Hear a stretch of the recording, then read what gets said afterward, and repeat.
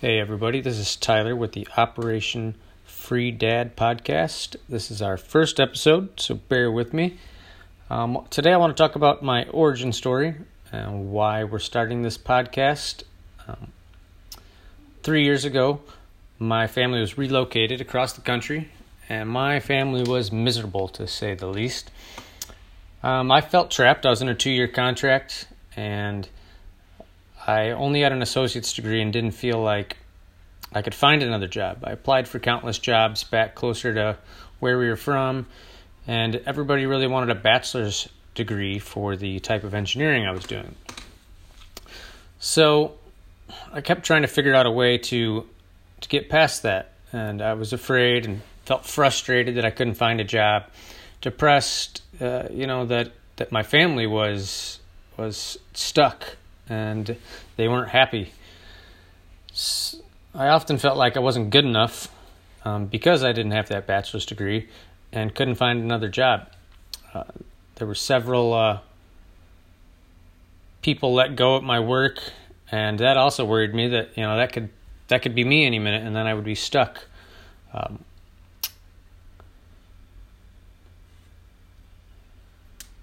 also felt like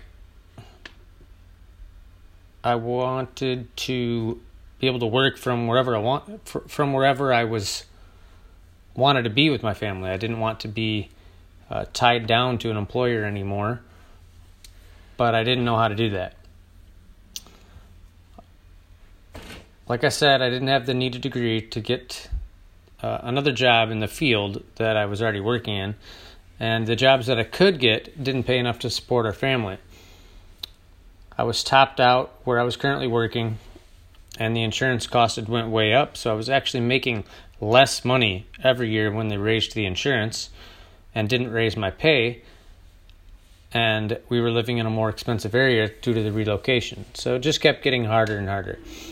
I needed to figure out a way that I didn't have to rely on a company to support my family anymore, and that I didn't have that uneasy feeling that I could be let go anytime or relocated, or insurance is going to change and go up and take more money out of my pocket. And it's just almost a scary time. I tried to open a trucking company with a friend. We ran that for about a year. Things went pretty well, and then everything just started to seem like everything was going wrong. Things kept breaking. We had a trailer break one time, and that cost us just about $15,000, and that was really the downfall of that company. And then the next year it just slowly fell apart with big expense after big expense. Then I got into e-commerce and stumbled into that and started looking at retail arbitrage, and we were buying things from stores and reselling them. We had some pretty good success, made some money, but it was constant work and having to go find new products all the time, find 2 or 3 things here, 1 thing here. And I really don't like shopping, so that wasn't really the ideal fit for me. So then I kept researching and found you could private label your own products, which means essentially you're going to build your own product, even if it's just a bundle. You're putting 2 products together, and you're going to put your brand name on it. So I joined a course, one of the mainstream courses, and I think that cost me $2,000 my first course, and followed all the criteria they had using the tools that they suggest to find a product. And the only problem with that is we launched 2 different products at 2 different times using their methods, and everybody else was using the same methods. So these tools were super common, and by the time you get the product in, launch it, it might start off okay, but then seems like there's 20 other competitors falling into the same market as you because everyone was using the same tools and finding products the same way. So we needed to find a different way of doing things. I started to do research off of Amazon a different way and found that I could find products that were not on Amazon, and they weren't in super competitive niches, but they still had enough people wanting to buy them. And the first thing we did was a hummingbird feeder, and I'll admit I didn't do that one just right, but it worked out pretty well. We were getting a good sales, but not knowing exactly what I was doing and just wanting to test the product real quick, we made it at home, threw it up on Amazon, and I borrowed some images from the one that was already selling on Etsy that I was making my design after. Needless to say, after selling that one for a couple months, it was going really well. I never went back and changed the pictures, and the people eventually seen that I was using their pictures, and they were not happy. That was completely my mistake. Learned from that, and I took that listing down. But I had found out something great, that I could find these products, make something similar that people were actually already buying that wasn't on Amazon, and there's these great little niches that are easy to serve because they're not flooded with everybody finding the same product.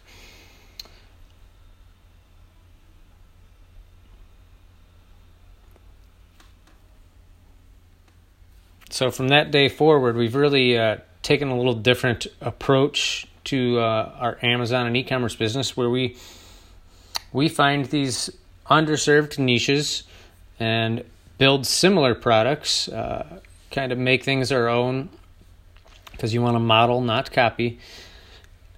And we're able to get products to the market really fast because either we're going to build them at home ourselves until we scale up, and then after we've scaled it up and it's getting good sales and we know that it'll work, we'll go ahead and try to source and find somebody to make it then, instead of the opposite way and spending a bunch of money and months investing in a product, bringing it from China or India or even in the United States, putting that on Amazon just to find out that it's not going to sell that well, or there's going to be a bunch of competitors drop in and lower the price on you and you're not going to be able to make any money. It's just been too risky to do it that way. This new method of research we're using is just much less risk, and I feel like easier for the regular person like me who grew up in the Midwest. You know, I like to figure things out on my own, make things. I want to be able to solve the problem myself. And it's nice to be able to make the things, get them selling, and then take that idea and pass it on to a supplier who can scale that up. And then you can just move on to your next project and try it. And if you have a failure, it's not a huge loss. You've spent some time in it and made a couple prototypes yourself and put those on Amazon. Sometimes you'll get a failure, but I find with this method, you're already finding products that are in demand. They're just not on Amazon, and you find that people are searching for them, and it's easy to get the good wins. So my goal with this podcast is to bring you guys along on my journey as we build our business and create financial freedom for myself and hopefully you guys along the way. We'll talk to you soon in the next episode, and thanks for bearing with me.